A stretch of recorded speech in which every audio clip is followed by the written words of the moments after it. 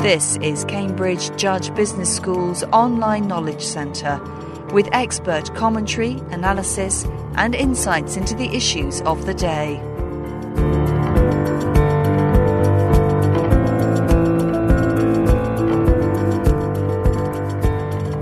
What makes a movie successful? Allegra Hadida thinks that the film industry is using the wrong yardstick, box office sales, as the key indicator that a movie is successful. Dr. Hadida believes this narrow approach to a film's success runs counter to the myriad platforms and factors that feed into whether a film is ultimately profitable, which today extends beyond attendance and initial box office. In the first wide-scale literature review of research on film performance, she says she revealed only the tip of the iceberg. Joint analysis of the connections between all dimensions of movie performance will become increasingly crucial if the industry wants to stay on top. Dr. Hadida has become a movie maker in her own right by producing a short social media-based video which she uses to convey the outcomes of her research. She says it's been well received by fellow academic students and film industry professionals. An acknowledged expert on that industry, Dr. Hadida says that as a strategist, she is completely obsessed, like her fellows, by the notion of performance. Now, when you look at a traditional manufacturing organization or manufacturing industry, performance seems fairly easy to assess or fairly easy to define and determine. So as a manufacturing firm, what you would do is you would produce a product, you would do that to the standards that are required of you, that you impose on yourself, and then you would sell the product and try to make a profit out of the sale.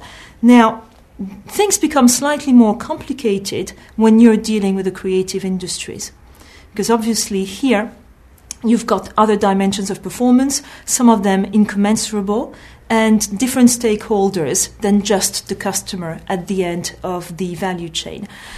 Usually when I talk to people and I tell them that what I do mostly is do research in the creative industries, and in particular I do research issues of performance in the film industry and what makes movies successful or not, the immediate reaction I usually have is people telling me, I go to the movies, let me tell you in 5 seconds what makes films successful and what makes films bomb. Actually, the reality is slightly more complicated than that. And if you look, for instance, at the research on the impact and the role of critics on film performance, so some academic papers will tell you that critics have a positive influence on box office performance. Other academic research will tell you that critics have a negative influence. And then yet other research papers will tell you that critics have no influence whatsoever. And some others will tell you, hang on a minute, they don't have influence, however, they are prescriptors of performance.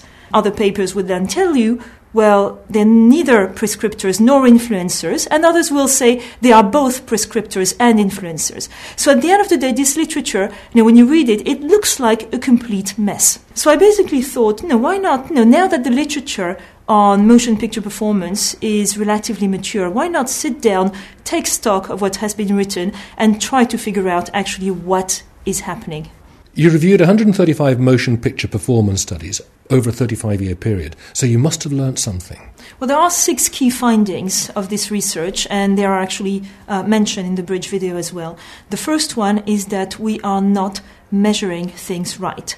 Most of the research on motion picture performance actually makes the assumption of a normal distribution of revenues in cinema, which is absolutely wrong. Actually, the distribution of revenues in cinema is highly skewed, with a lot of movies not making that much money or actually losing money, and very few movies making a lot of money. So what I suggest here, my first suggestion is basically to use non-normal distribution models to actually better account for what's happening in cinema. The second finding is that we are not measuring the right things, in the sense that most studies actually focus on box office performance and on theatrical performance, domestic theatrical performance, when lots of revenues actually now also come from television, from DVD, from Blu-ray, from digital, from foreign markets, and we should take those into account as well. An example of that is Shawshank Redemption, isn't it? Because it didn't do very well in the box office, but when it went into other forms, it made a lot of money. Oh, absolutely. Shawshank Redemption is now one of the movies that is watched the most and actually broadcast the most on television nowadays across countries. And it's also I think it's one of the top best-selling DVDs of all times. The third key learning of the research is that the dimensions of performance interact. The artistic dimension of performance will impact negatively or positively the commercial dimension of performance and vice versa. I was particularly interested in the fourth finding, and that was that studios pay a lot of money for the stars and the top directors, and it's actually not always a very good investment. Yes, because what's actually happening is that stars actually get people to the movie theatres to watch the movie. But in actual fact, what they do is they appropriate most of the rent that they create through their fees. So at the end of the day, casting a big star in a movie may not be the best idea in terms of optimizing the return on investment of the film. The fifth finding of the study is that the assumption that professional critics know better than spectators is actually not empirically validated. What the research shows is that professional critics and spectators alike will share the same perception of which movies should be included in the best films of all time list. However, spectators will deliberately go to the movies to see films that are not on this list, just to be entertained. What they would do as well is groups of spectators would go to the movies together to see those movies with a high entertainment factor rather than a high artistic recognition factor, again, just to be entertained and just to have a great social experience with friends. The last point you make is that there could be greater awareness of local or regional production. The sixth finding of the study is that there is a very strong national preference going on in the film industry. In other words, if a spectator perceives that the level of entertainment of two movies is equal, they will go and see the local product rather than the import. I get the impression that those 135 studies could have been a waste of time. They all have recommendations in them that have not actually been acted on by the industry.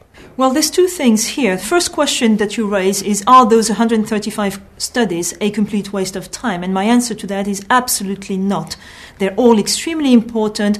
Each and every one of them has actually helped us get a better understanding of what is actually going on in terms of motion picture performance at different levels with different stakeholders, etc. So I would not discard any one of those studies.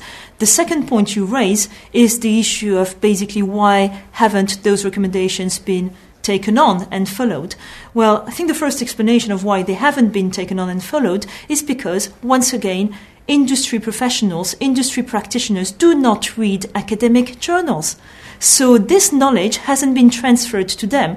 And there's something else happening here, which is that it's very likely, and it's actually highly possible, that us academics don't know, on some dimensions, don't know at all as much as industry professionals. And that's also the purpose of this study, and the purpose of the Bridge Video Initiative to communicate the study is to engage forcefully in a dialogue with industry professionals, with the idea that pulling together our knowledge and our understanding of the industry, we will learn even more than what we know at the moment. An opening point in the video is that nobody knows anything, yet at the end you admit that actually somebody does know something. Well, the opening point of the video is William Goldman's very famous quote that nobody knows anything. And this quote actually has become a mantra in the film industry. Well, what the research shows is that actually quite a few people know something, and some people actually know a lot about motion picture performance. Now, the question is, again, pooling our resources, communicating with industry professionals as well as other academics to make sure that we all can take stock of what we know and can move forward and learn even more on those dimensions. Allegra Hadida, thank you very much.